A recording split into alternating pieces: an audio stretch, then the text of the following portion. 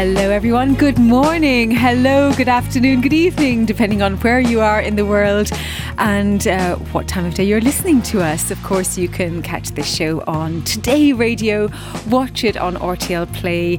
Please do subscribe to the podcast on Apple or Spotify, download it, leave a review, etc. It just makes it more easy to find for other people living in Luxembourg and abroad. And with that, a very warm welcome to my guests in the studio. I have Ambassador Vladimir Bertel from the Czech Republic. I also have, of course, my colleague Sasha Kyo, and I have two artistic people in the room. I've got Catherine Elson, who's an actress performer, and I've got director Sandy Artuso as well. So we're going to talk about all sorts of different things, but of course, as often is the case, as usual, we will start with a reflection of the week's news. So Sasha, I know that neither of us were up at midnight when a specific interview was aired. Of course, as usual, we're recording this on the Friday morning, but during the course of the night there was a specific interview. Yes, so this interview was by the ex-Fox News host Tucker Carlson, and he managed to get an interview with Russian President Vladimir Putin, and it aired at midnight last night on his website. So yes, I don't think many of us have watched it at this point, and only what only things I can say is what I've read. Yeah, I haven't me too. seen. Yes, I've just seen photos and what I've read from the interview. But what made me, I thought was quite interesting, was that it was a 2-hour interview, and the first half an hour apparently was a history lesson.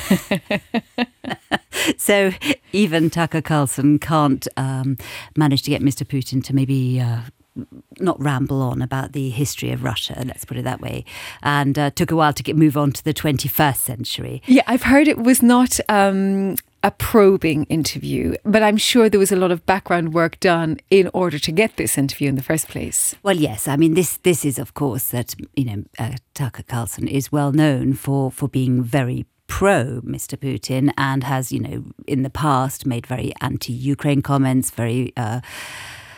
Yes, I mean, he's used descriptions of the Ukrainian President Zelensky, which are very unflattering. So obviously, to be fair to him, it is an absolute coup because it is the first interview by a Western journalist. But on the other hand, it's not aired on mainstream American television or anywhere else on mainstream media. But spoken about a lot on mainstream Spoken about media. it, absolutely. And as you say, I don't think anything new came out of it. Putin said that there is absolutely no way that Ukraine can defeat Russia. It was all quite expected. He also spoke about the possibility that the Wall Street journalist, that there could be a deal with about Evan Gershkovich, who is currently imprisoned in Russia. So that was the only really, I think, newsworthy part. And he blames the Western Alliance for arming Ukraine, and in particular, actually, interestingly, Boris Johnson. For misleading the West in leading the sort of armament of Ukraine. But it gave an insight into his psyche. Well, I wonder, do you think so? What do you think, Mr. Ambassador? Did it give an insight into Putin's psyche? From the bits I've heard, not having watched the interview. Yeah, I haven't watched that either. I wouldn't do that to me. But what I heard, it was even for the Tucker was quite boring. Yeah. And so, yeah. And I guess we had quite a lot of songs to Putin's psyche recently. So, another one. Yes. Well, he does like to talk very long. I mean, his so-called press conferences hours go on for hours and hours and hours, and usually with a history lesson as well. So that's quite funny. I heard somewhere that he spent a lot of COVID reading books, going back into the annals of Russian history. I even before this show, I looked again at a map of the world, and Russia is enormous. Its geographical footprint on our current Earth is enormous. Anyway, let's move on from Putin. Let's go to just close to home. And of course, the upcoming week, it's a holiday week here in Luxembourg. Next week, it's Carnival holidays. And Germany, our neighbour, is having some parties. Yes, so Carnival is it's quite a big deal in Luxembourg, and obviously in this part of Germany that we border, so in the sort of Catholic part of Germany and in Bavaria. So it kind of kicked off yesterday in Germany with this lovely Weiberfastnacht, which is the women's carnival, where back in the days when men still wore ties, you were allowed to cut their ties. What's the history of this women's carnival, which I hadn't come across before living here? I don't know. Sorry, I didn't mean to put you on the spot. I don't know what the history is. I know there's different carnival days for the big cavalcades are in Germany on Monday. Here in Luxembourg, the Diekirch one is on Sunday. And that's when everybody dresses up and the floats go past and the different carnival societies, throw out sweets and have a competition. You have the special donuts and big parties on Tuesday. I find it very interesting, particularly in Germany, where they really go for it. And during carnival time, you're allowed to say anything, do anything, be anyone you want to be. And then you have to go back to just being normal and law-abiding. Well, you lived in Germany in your younger years, so you've experienced this as a young person as well. It must have been quite fun. It was, as a child, it was really fun because I grew up in Munich, which is a very big carnival city as well. But I grew up, with English parents who didn't really understand carnival. So they would kind of go in and say, why has my bank manager got a red nose on him? Just because it's, but as we know, it's the craziness before Ash Wednesday when we all go into Lent. Traditionally, the opposite of Carnival. Do the opposite. Do you do pancakes on Shrove Tuesday? Or when I remember, yes. Yes, I do. Yes. Although it might be waffles this year since I've bought myself this waffle maker and I'm quite obsessed with various waffle recipes. Waffle Tuesday in my house, maybe. But no, I do try to mark it actually when I'm here. I mean, a lot of people also travel. It's in fact one of the worst weeks to travel this coming weekend. Yes, big holiday week here, isn't it? Especially for skiers. So if you are going skiing, we wish you luck. We wish you safety on the slopes and we wish you safe driving with not too many traffic jams. I was stuck in a 15-hour traffic jam once on the way back, so I'm not repeating that. I'm going to stay firmly in Luxembourg and enjoy everything that Luxembourg has to offer and maybe nearby Germany and Carnival. Moving to the UK, of course, a huge topic this week has been King Charles' cancer diagnosis. Yes, and he's been, what is very unusual for the royal family is he's been incredibly open about it. So he was very open that he was having surgery for an enlarged prostate. Yeah. We don't know whether this cancer diagnosis has anything to do with that, but while he was being operated, they obviously, the doctors found that he did have cancer. And it's not known what kind of cancer it is. It's also not known how serious it is. They said it was early stages. What's very interesting, 2 points really, is that it's the first time that a king or queen has been really open about medical conditions. It used to be kind of shrouded in secrecy because, as you know, Kate has also undergone abdominal surgery, and that's also been very open. And so charities are very happy that he's talking about cancer and about prostate issues, because it's caused in the UK a massive amount of men going for checkups, say for an enlarged prostate. So, that is soft power, isn't it? He still has a very big influence. And I think the other really interesting thing is that it's been so widely reported outside of the UK. And that surprised me, because I had assumed that once the Queen died, there would be less interest in the British royal family. But this story has been huge here in Germany, in France as well, so He's really blossomed in the role, even in his 70s when he's taken up the role of being king. And I think he has a swell of support behind him. And of course, this is so sad, so early on to his reign, in fact. And as you said, the charities, there's been an awful lot of press around how happy the charities are that somebody of his standing can be open about this and the support. I mean, moving from this story, I want to move on to the climate change story, because that's another place where his soft power, as you say, has enormous influence. He opened up COP28. Yes, of course he did. And that was a very well-received opening speech, which they said no one else really could have done. Because he's lived his life by this. Yes. He's been one of the most outspoken people on the environment and climate since his young years. So he is speaking what he truly believes, and everybody knows that, anybody who's followed his life. But yes, the climate has again been in the news this week. Yes, so it's a report actually done by the EU Copernicus organisation, and that is that we're above 1.5 degrees of an increase in our climate since pre-industrial levels.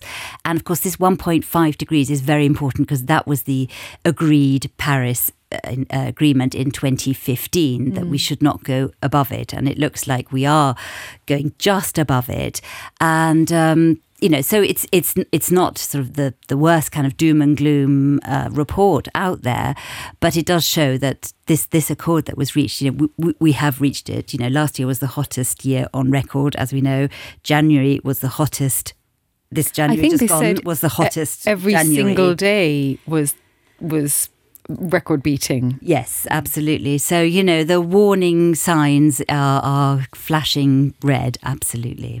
And we know that, they also specifically talked about the wildfires in Canada, the floods in Libya. These are all consequences of climate change, as we know. Mm-hmm. Oh, well, from that, let's move to coming back to Luxembourg, really. I want to start with the Luxembourg court because Luxembourg's facing EU legal action. Yes, so this is quite surprising, really. And that is about this very contentious issue in Luxembourg, which is their treatment of arresting and imprisonment of minors. So, Luxembourg, we've spoken about it before, is that several people under the age of 18 have been incarcerated in a Schrassig prison and not in a youth detention because they have run out of space in the youth detention centre. So we know that Luxembourg government is planning to build a new youth detention centre, but it appears that the Luxembourg has also breached this directive from the EU Commission on how they treat minors once they're arrested. So it's not just where they're held, but also quick reporting to parents or guardians that a minor has been arrested, and the legal representation. I think everything's just happening very slowly, and Luxembourg has been warned twice. If they're found guilty at the court, they will have to pay massive fines. So I don't know what the history is of Luxembourg kind of adhering to EU directives, but I would think this was quite unusual. Well, the fines aren't really the story. I mean, that's one part of it, but it's how you're treating young people who, for whatever reason in their lives, have ended up in this situation, and the care that they probably need and they are not receiving. Yes, exactly. It's all about the way they're treated, the communication with health authorities or guardians. It's that, I think, that's missing. So it seems they need to there's been criticism from human rights groups in the past, and so I think the government will have to take it quite seriously. Well, another story about children and the internet. Be Secure. It's an organisation that I know about. I've had them on the show before. I thought you had. Yes. So this is a wonderful organisation. So tell us more about BEE Secure. Yes, so it's a government initiative to help people, and in particular children and young people, with digital technology and how to be safe with digital technology. And they have issued a big report, which actually coincided with Safer Internet Day this week. And it's I don't know, maybe it's being a mother, but I'm always shocked by the numbers. So 35% of children who are under 4 already have access to the internet. So that seems to me very, very young. I'm sure they don't say that they're alone, but they're playing games, but they have access to internet, which I find quite surprising. And by the time that they're 10, 80% of children have their own mobile device and full access to the internet. So again, I'd say it was quite young, but maybe I'm a very conservative parent. Well, I was listening just to a radio station during the week, and they were talking about all of the tech billionaires over in San Francisco, Silicon Valley. They don't let their children. This is correct. There's a school that most of their children go to. I think it's in Menlo Park or something like this. Whatever school this is, they are not allowed technical devices under the age of 12. So the irony is enormous there. Plus the fact that, of course, the idea of a phone like the one I'm holding right now is that it is completely user-friendly to anybody without needing to read an instruction manual, which I think is brilliant, but it also means that a young child... Ambassador, you have young children. What's your view on technology and young children? Well, I do, and I have a 2 adult son that's lost already. They're adult. I use it, of course, on a daily basis. But I've got younger kids as well, and so far we are resisting. The only things we admitted to a son who is 11 years old is a smart watch, but really, really simple one. Shows just he can call us if he's in distress, but he doesn't have any smartphone, but he's claiming his time on my iPad more and more. Yeah. Well, you've resisted well, because in fact, I found that the change for children is that switch to secondary school. And when they switch to secondary school particularly, but of course, the second child tends to get it a bit younger. It's the peer pressure. There is peer pressure, and that's the harder thing. That's worse than parental pressure, actually. So, and then of course at schools during COVID time, everything turned very quickly to Teams, like yes, the entire education system. And so, my second daughter's continual, perpetual line is, I have to have my computer because of ... My work is on my phone. And so, to a point, that is correct. But it also means she has access to everything else too.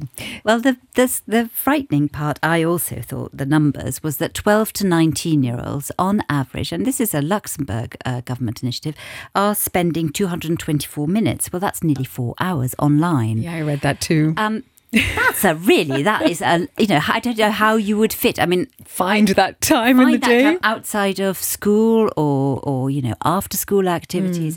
That seems a pity, because that's a long time. I was also talking to somebody else, an older person this week, about, he was reflecting on his university days, and I think we communicated in a completely different way. We didn't have instant access to our friends all the time. We literally had to meet them, or we would write messages outside each other's doors and leave notes, etc. So obviously the world has changed. I'm sounding very old now. No, it's a sort of constant communication. But yes, I think communication is actually better than, if you're talking to your friends, I sort of find that better than if you're just scrolling, taking in, Yeah. Obviously, if they're scrolling various Today radio or RTL sites, well, that's fine. That's very educational. Exactly. Sasha, thank you as always. Pleasure. The Lisa Burke Show. Now, turning to Ambassador Vladimir Bertel, it's wonderful to finally have you on the show. I know we've met at various occasions through the 4 years that you've been resident in Luxembourg, and it wasn't an easy start because, of course, when you came here, COVID happened, and so it was a very difficult time to start your time here as an ambassador. Yeah, but not just for me. It was everywhere, and it was a question how to behave when we cannot do the business as usual, and when we have some funds, we have some plans also for diplomatic activities, and we cannot do that. So my first decision was not to close the embassy, because also for the consular reasons, it was extremely important to allow people to come. But at the same time, I was thinking that it's also a chance maybe to start not the business as usual, but to find out how we can, like a Czech industry, how can help. And since we are for a long time quite developed in nanofibers productions, and so I was quickly identifying that Lux Innovation, and Sasha Bailey had obviously perfectly overview of the companies in Luxembourg. So I offered we can bring some samples of nanotextiles, nanofiber produced masks and etc. And she identified companies, and everywhere was locked, and I could use my motorbike and going from the companies, from the factories to show them how they can actually use that. Yes, because I had no idea that the Czech Republic was well known for a nanotextile production industry. What is nanotextile? Well, the thing is that especially in my hometown in Liberec, in north of Czechia, there's a technical university where they started really early to produce machines for producing the nanofiber, which is the product which is much thinner than a hair, the human hair. So, and it's can serve for so many reasons, so many purposes, and especially during in medical purposes during the COVID, could make it the masks breathable, but at the same time much more dense to be against the viruses and bacteria. So that was something which was for the first time used in such a scale. So in fact, your hometown became very intrinsic to your time here in Luxembourg, and you brought that collaboration, that business together from the Czech Republic to Luxembourg. Yes, but it's not just a hometown. But actually, the nanotechnology is in many places in Czechia and now, and we can say that the cooperation with the scientists and industry, but those fauna are different DNA, but they, especially during the COVID time, found the common ground to understand the challenges and to make things faster. And not just in nanotechnology, there was a group of scientists in Czech Technical University in Prague, and they started to produce a lung ventilator, very easy one, so as it could be used in field hospitals, sometimes just to overcome the most difficult phase for the patients. And what was overwhelming, it was like on crowdfund, and the first target was like around 300,000 euros, but the response of people was that they finished in 550,000 euros, and they can produce immediately 500 of such a corovent called lung ventilators to offer them to military and also just to help the first peak of the pandemic. So there was a real groundswell of support there for that. Right. Now, you mentioned the motorbike. I know you're also a pilot, and you celebrated with NATO ambassadors, co-organised with AmCham, a trip to Spangdahlem. That's true. Yeah, well, Paul Schonenberg from AmCham, he was the mastermind who convinced actually the wing commander in Spangdahlem for the idea, and because he himself, Paul Schonenberg, was from the Air Force, right? Yeah, and I know that he's still close with US friends in base, etc.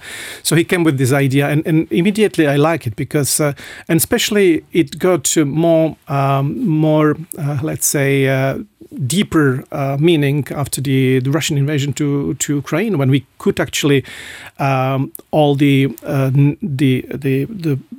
Luxembourg, the NATO member states, ambassadors resident in Luxembourg can prove some unity and also support for the Spangdahlem. But for me also it was a pleasant part of it as I'm a pilot, and my role was not only to recruit my fellow NATO member states, the ambassadors, but also to pilot there and back with passengers on board. So it was sort of demanding, the accumulations of roles as a Czech ambassador, as a pilot, as a co-organizer of this. But the only thing I could regret that the flight was so short.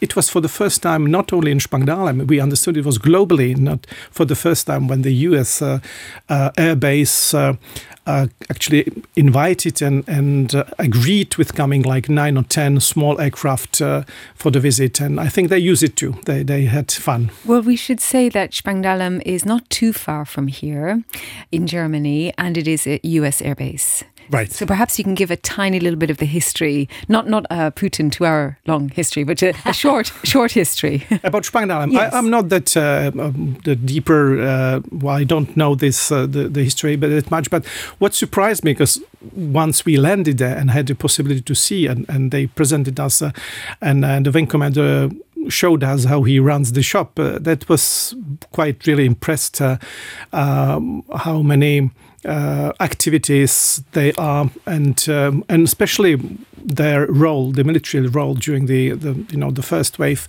The aggression was absolutely essential. So that was one part, and it was also a portion back idea that all of us will bring a flag of our national flags and letters to support, and I think it was the timing was really good. So it's just we could also hear from Luxembourg to support the US base.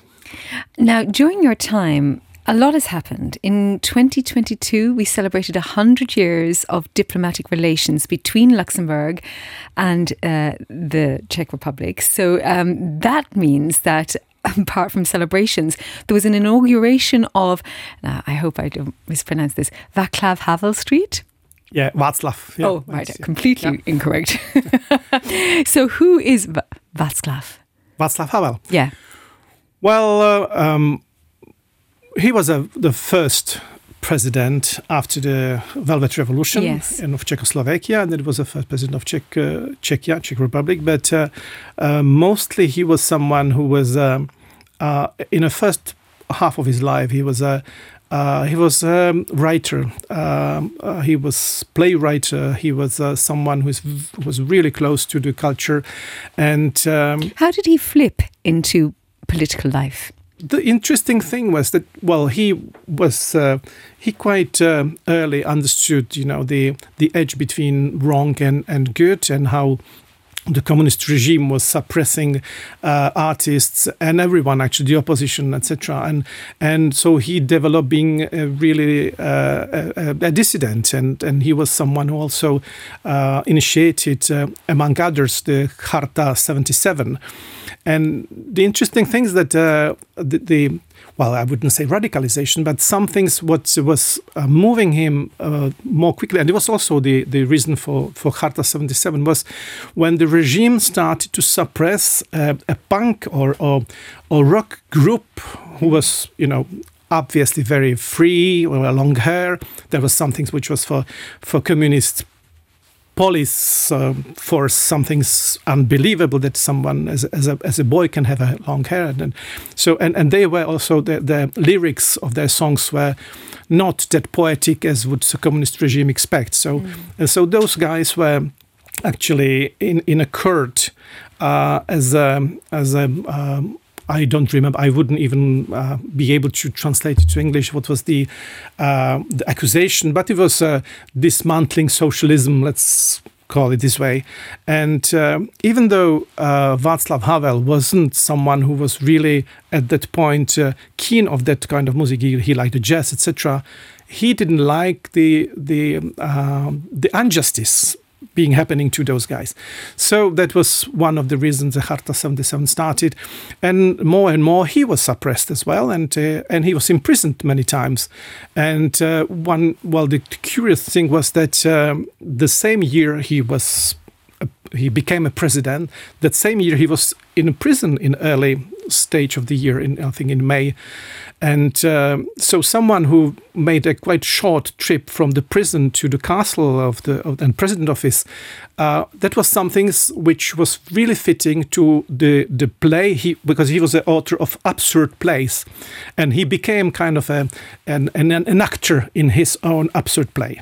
It's an extraordinary story of his lifetime, actually. And it also shows, the breakdown of the communist regime in the Czech Republic is known as one of the more peaceful ones compared to the other parts of the world. We don't like the noise of the battle. No, but it also shows the power of a cultural force, and that cultural voices can have an influence on political life. Oh, that's true, and so also the first representation just after the Velvet Revolution, there was mostly people who were before. They were professors, they were artists, they were writers. But then, after the so-called normalization, after 1968, when the Soviet troop or the Warsaw Pact troops invade Czechoslovakia, they became clean window cleaners, or they were working like cleaning the streets, etc. So intellectuals from universities, they had to, if they wanted to work, and if they wanted to earn some money, they had to work on manually.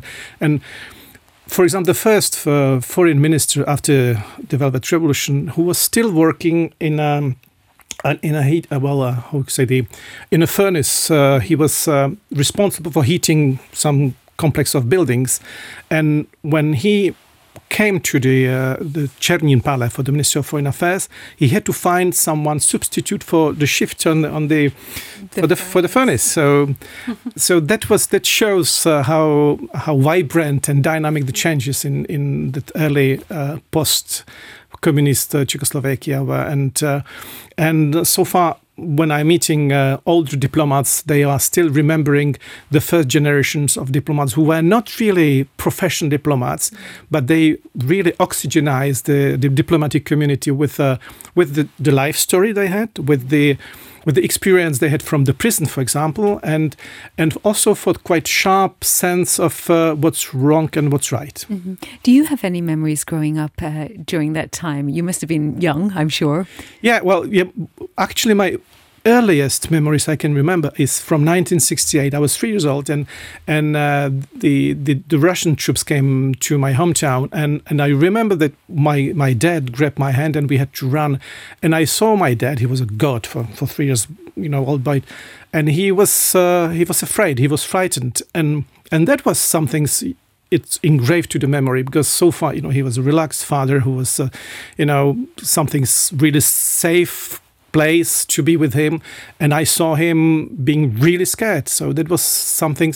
That's my earliest memory I remember from childhood. And then he was a teacher, and he lost his job because he and some fellows, he was climbing to Russian tanks and trying to convince the Russians that there is no contra-revolutions, as they call that, and trying to and then of course during so-called Czechs in 70s, he stayed with the claim that of course he doesn't agree. It was a crucial question: do you agree with the as they call it, international help coming from Warsaw Pact or not? And if the answer was negative, you lost the job, and you had to really downgrade everything. Your kids most probably lose the possibility to go to universities, etc. So this was something I experienced, and also because of that, I couldn't actually choose my career path straightforward. And the only secondary school I was able in my hometown go, it was the construction. So I had a baccalaureate from concrete, from things I had to go through, and then I was able to go to technical university, and I started to study the geography and geodesy and cartography, and slowly shifting to the foreign trade and to the diplomacy. Well, you might be the only diplomat in the world who is a specialist also in concrete. And I'm sure there's not so many who are pilots. Perhaps maybe there's a diplomatic air club that I don't know about. But of course, alongside that, of course, you're a musician. You sing and you play the accordion. That's true. I have to admit that. But that's a good thing. That's nothing negative. But of course, we also have at the end of the month a very important visit. We've got your president, Mr. Petr Pavel, and his wife. They're going to visit Luxembourg. Yes, and that will be the first state visit for my president and the first state visit for new Luxembourgish government at the same time. So it's quite exciting for both sides to do things right. And I have to say that I'm really, really confident in hands of Luxembourgish partners from Protocol, from Palek Randukal, as they are really, their professional and kind approach gives me, the good feeling that everything will be all right. And I want you to explain to us the difference for the Czech Republic between a president and prime minister in your country. Well, yeah, the prime minister is heading the government, and the president, as a head of the country, has more representative role. But at the same time, he can veto laws, and he can actually name the professors. He can name the members of the Czech National Bank, and so it's not a presidential system. It's really like a parliamentarian system. But at the same time, it is wise for the government to get on board the president before they are going with some laws. Otherwise, that would not simplify the procedure if they don't go, and explain what they aim with then in such a law. And the president is also commander-in-chief of the armed forces. That's correct. And that's important because when he visits here, he will also come with a delegation, a business delegation, with a focus on ICT, cybersecurity, space and defence. That's exact. And well, also his parkour is actually, he is a former soldier. He was the NATO military chief for some time, and which, well, at the same time, for the geopolitical situations we are facing now, it's a good qualification, I would say, to be a head of a state. Yes, I agree. I would like to ask a bit more about that, because I think it might be my ignorance, but we don't really hear the story of the Czech people when it comes to what's happening with Ukraine and Russia, and your own history, of course, as the communist history that you have. We hear a lot about Poland, for instance.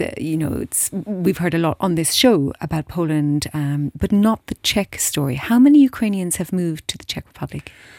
Well, that was over 420,000. So, and they within weeks they got the temporary residence, so as they have the insurance and everything, and they actually got also the jobs. So over 120,000 got on the so 420,000. What's the population of the Czech Republic? It's 10 million. So it's 4% of population is now the Ukrainian refugees. That's a lot. And what was really overwhelming was that a majority of households, that was the first wave of the accommodation was coming from privates to offering them their house and schools, etc. So just to accommodate the first wave and find out once the system was established, that was from the normal people who actually really showed their solidarity. And I want to also just ask you what the feeling is in the Czech Republic right now with, as you say, the geopolitical situation we have. Well, it is more and more complicated, of course, and it's not just because of so-called Ukrainian fatigue, because anyone who could be fatigued are the Ukrainians on the front, on the battlefield. But what is not secret that those countries, the ex-Soviet orbits, are 1,000 times more exposed and more vulnerable to disinformations coming from all the troll factories, which is actually something the Russia understood is much more efficient than to hardware. Is this why cybersecurity is such an important aspect? Absolutely, and also, I think that it's not enough to stress that we have to really face the disinformations, because the only purpose of that is to divide the society, divide families, divide society, divide European Union, divide the alliances, etc. And anytime there's any topic, vaccination, whatever you can find, migrations, anything which has the potential to divide society, it's immediately attacked with all the chain mails, with all the things you can find. And you discussed quite a lot about the vulnerability of young people who can switch from, and all the algorithms coming from the social media are now feeding them to the first response they had. So they can move them more and more not to balanced view and understand, for example, in Middle East, what is coming first, what is coming second, understand the balance of the forces, but they are shifting them more and more to one side, and quite easily a sibling could be shifting to the other side. So this is the beginning of dividing the society. But how do you begin to control that?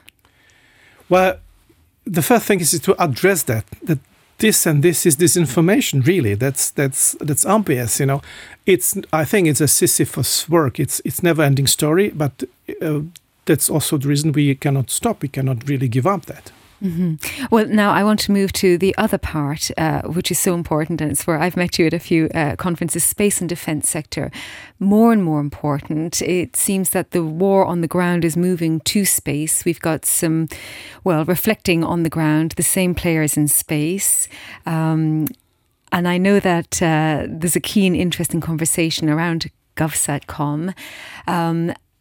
Tell us about your interest in space and why it matters. You're also a pilot, it's a little bit lower, but things are moving up there in all sorts of ways.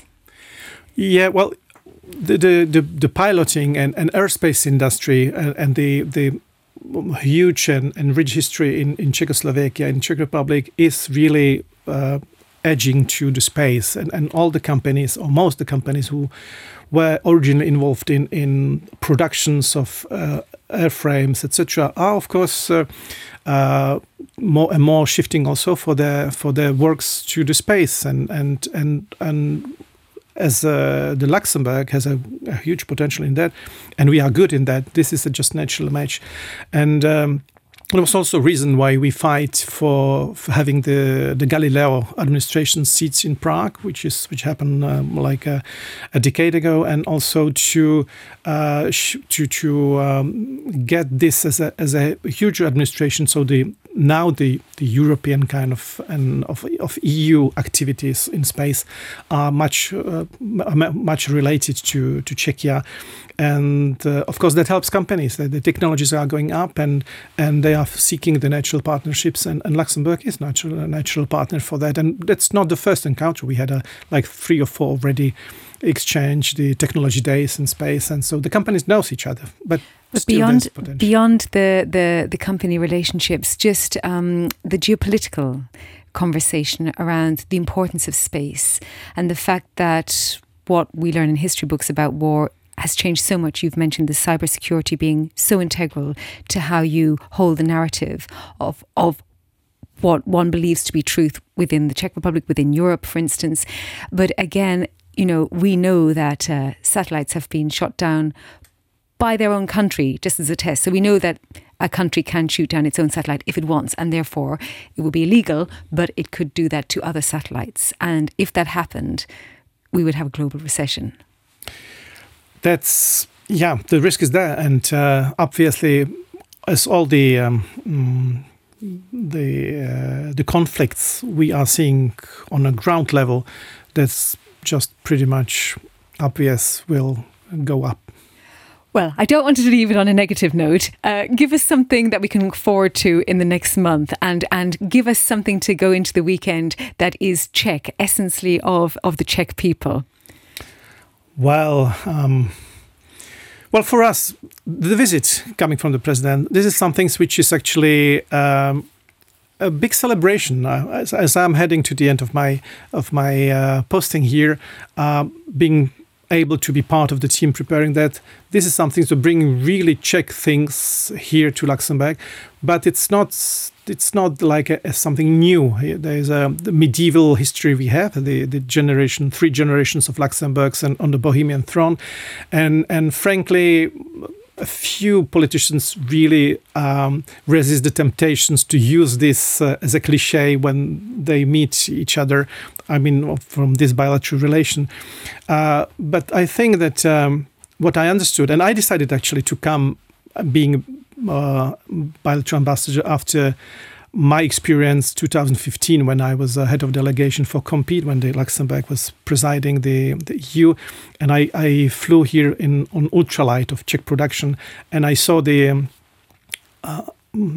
beyond the experience I had with Luxembourgish partners, the beauty of the country, and I saw how similar it is to Czechia. How it's a smaller, but the feeling here I have is something I can understand why the John the Blind got as a Czech king, and when even though he has not really calm relations with his Czech wife, his feelings for the Bohemia was there. So something really Czech is telling that you Luxembourgish here are partly Czechs, and I, as a blood donor, I'm continuing with the tradition in less amusing way to mixing the Czech and Luxembourgish blood, and so this is something I'm bringing Czech to. That's very funny. Thank you so much, Ambassador, and we're delighted that you're here, and of course we'll watch that President visit with keen interest at the end of the month. Thank you. Thank you very much. The Lisa Burke Show. And now I have Catherine Elson, who is an actress performer, and Sandy Artuso, who is a director. We're going to talk about 4.48 Psychosis, which is a very specific script.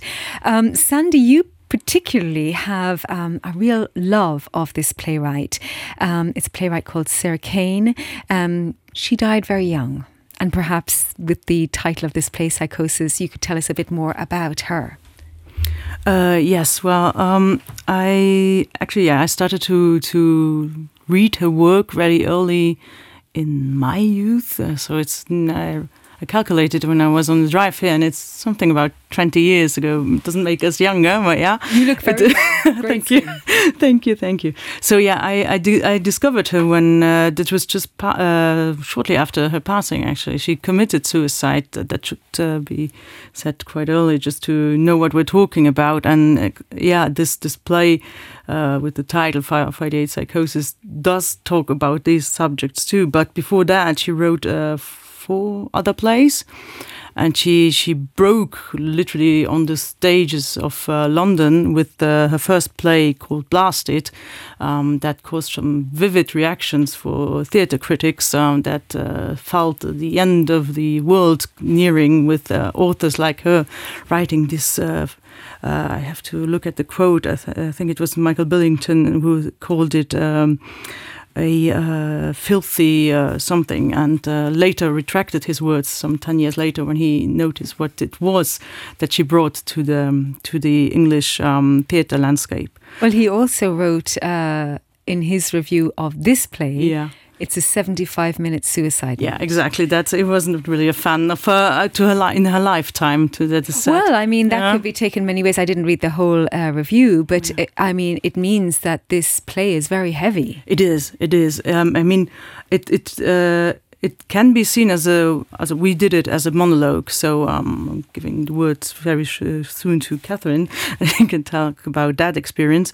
It is you don't have these instructions. You don't have personas like names or something to guide you. So it's really one piece of text, but a very, very beautiful piece of text, and very rhythmic, very dynamic, and very poetic in a way.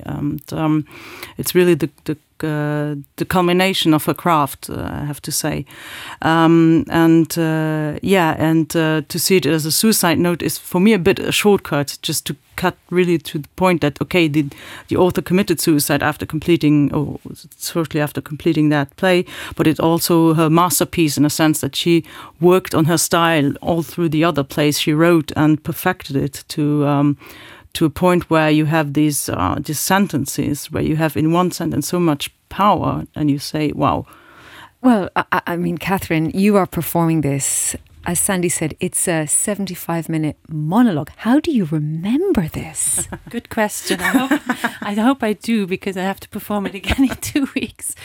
It was the biggest text challenge I've ever had. I can't even imagine 75 minutes of text. Yeah, it's a lot. But I knew that from the beginning, so I knew this text challenge. But I was so happy that when Sandy asked me to do it, because it's just as Sandy says, it's a very special poetic text. I mean, it's a piece of art. Can you give us being able to interpret it is a big honor. So. Yeah, I know that Sandy has a PhD actually in Sarah Kane's work. I've read about you, Sandy.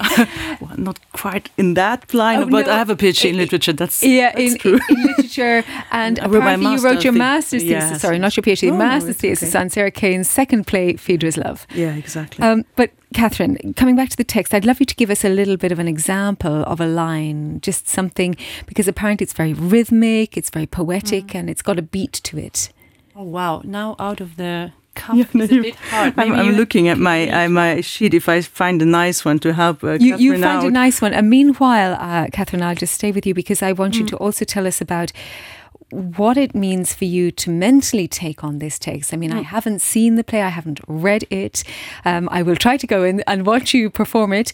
But it's clearly very heavy, mentally very heavy. Yeah. Do you carry that inside you when you're performing it? Yeah, I guess so, somehow. I mean, I think it's the project where I most felt I'm actually not playing a role, because the text is written in such an honest, pure, direct way. And we were really looking at we weren't thinking of, on that plot you move like that, and here we have a little dance, and there we have some light. No, I mean, the text itself is everything. So you have to get yourself fully in. I mean, you can't hold yourself back. And then, of course, there are moments that were heavy, but I think in the rehearsal, we know each other pretty well, so they took care of my mental health, like, do you need breaks? What do you need? And I went for a lot of walks. But I also knew it's going to be intense, and I kind of took it as a ritual, because at the same time, I wasn't going with the idea that this is a suicide note. I mean, it's written so intelligently, and a lot of thoughts that she has about society. I mean, I had them as well, and I think most of us maybe have them at some point in their lives. So such as, I mean, she was talking about the medical system, about the psychiatric doctors, that she felt that they're just, they're all asking the same questions, and they're kind of already putting words into her mouth because they have to fill out some forms. And that sometimes there might be, a kind of a real interest, but then you don't know because it's people's jobs. I mean, it's just like she's looking for this kind of human connection with people, and often in life, I mean, we have it, but then it's also it can be very flaky, also it can be very fragile if you're open kind of person. So she did try to get help, mental help. The author, yes, by means. She was as far as I know from her biography, she was in treatment and also doing well most of the time. And but apparently, I think the writing took also some kind of toll on her health in that sense, as we all know, maybe from also other, but not just the artists, but everybody, that if you invest so much into something, that it can also take something from you. And I think it was also that for her to be the artist that she was, also because she was so close to what was happening around her, and that affected her. She was very sensitive. Yes. I think for me, for what we were talking before, as an artist, you're always looking for the boundaries. I mean, if you're looking, I think she's looking for truth, and there is no objective truth about being alive or not being alive, but she did everything to write her truth down as meticulous as possible, and that's what I'm trying. You always try to do that as an artist, and as an audience, you are touched when somebody's authentic on stage. You immediately, as an audience, you feel when somebody's fake or not. So I think this, for me, the topic is it's not her death, but it's kind of the existential approach that you have as an artist, unless you're just, you just want to entertain and earn some money. But if you want to really touch at something deep, then for me, Sarah Kane itself, her body of work, her approach is very inspiring for me, although I do completely different things when I don't do this piece. So. But also you mentioned she has a precise use of language. You have an example. So it's one of my favorite quotes. It's not the most favorite, but I can't find that one. But it's the one. It is myself I have never met, whose face is pasted on the underside of my mind. It's quite more to the end of the play, it's and the second last sentence. Yeah, it is. Yes, and so it's. You have these kind of sentences, and it is really you want to come back to them and reread them and rethink of what is meant with that, and you have also more rhythmic passages where she also takes the piss of a situation, and you have some things that come back all the time, and that was also one of my favorite, and that's remember the light and believe the light. That was also something that we wanted to focus on the light. Because you've worked with an artistic director for Light, and Leitner. Exactly. So for the technical lights, we worked with Steve Demuth, who tried to express what we were thinking on stage. But we also worked with Anne Lindner, who is an artist, and who very early was also on board with the project when we also were doing residencies to approach the subject. And very much there also we wanted to focus on this contrast between darkness and light, and light really in the sense of something being not dark. So we have also this scenography that is very minimal and very clear, so pure in a sense. Yeah, so that was also something that was very important, and what Anne transposed and in her precise scenography. Yeah. And how easy? Sorry, Catherine. No, sorry. I just wanted to say she really defies with her poetry maybe a more, let's say, binary approach to mental health. Like, this person is healthy, this person isn't healthy. Let's label them with all the things. And sometimes I was thinking, before there was institutionalized psychology and psychiatry, our psyche is a vast land, and now people are like labeled, and they might actually also feel blocked to evolve because they're labeled, they're given certain medicine. I'm not denying that there are also people, if they really need help, and it's good it's there. But with the text, I sometimes felt like when she says light, it doesn't mean, that's when I'm happy. It's again this looking for truth, and it's about looking at her own psyche and reflecting on it and on her relationships, and it's like going through the dark pits of her mind with a torch, and it's ugly sometimes, but you need to be courageous to face it, and then through that beauty appears, and there were different styles. We were getting inspired by different poets, also like Kay Tempest, for example, who's very rhythmical with her texts, and then we were also thinking, at some moments it's like you're just talking in the pub to somebody and you're ranting, you had too many beers and you're just taking it all out, and sometimes there are moments where you talk to a doctor, and the thing is I'm always on my own, so I have to imagine all these people and all these contexts, and having different styles. You have lots of invisible friends on stage. I have to have, yeah. It's actually, when you were talking about her use of light, it sounds quite biblical in nature, in fact. That's true. How easy is it to be an artist in Luxembourg? It's biblical.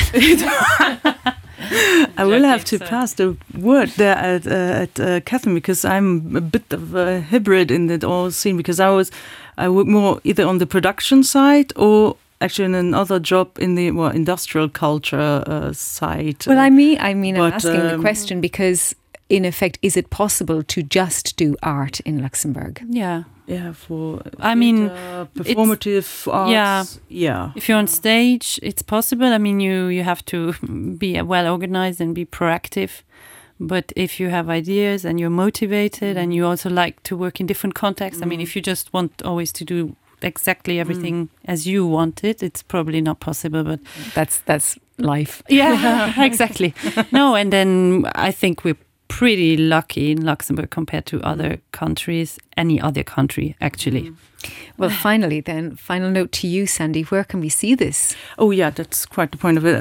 We will have only one, unfortunately, so far coming up at the moment, coming up on February 21st in Dudelange op der Schmelz, in the evening at 8 o'clock. And there will be also a school, how do you call it, a performance for schools in the morning of that same day. There are still slots left also for the school edition. I don't know if there may be English teachers listening in and who want Book to your ticket. Yes, because bring a class or something. Yeah. We have a theatre pedagogue working with us who has also prepared a very good package to talk with the class afterwards.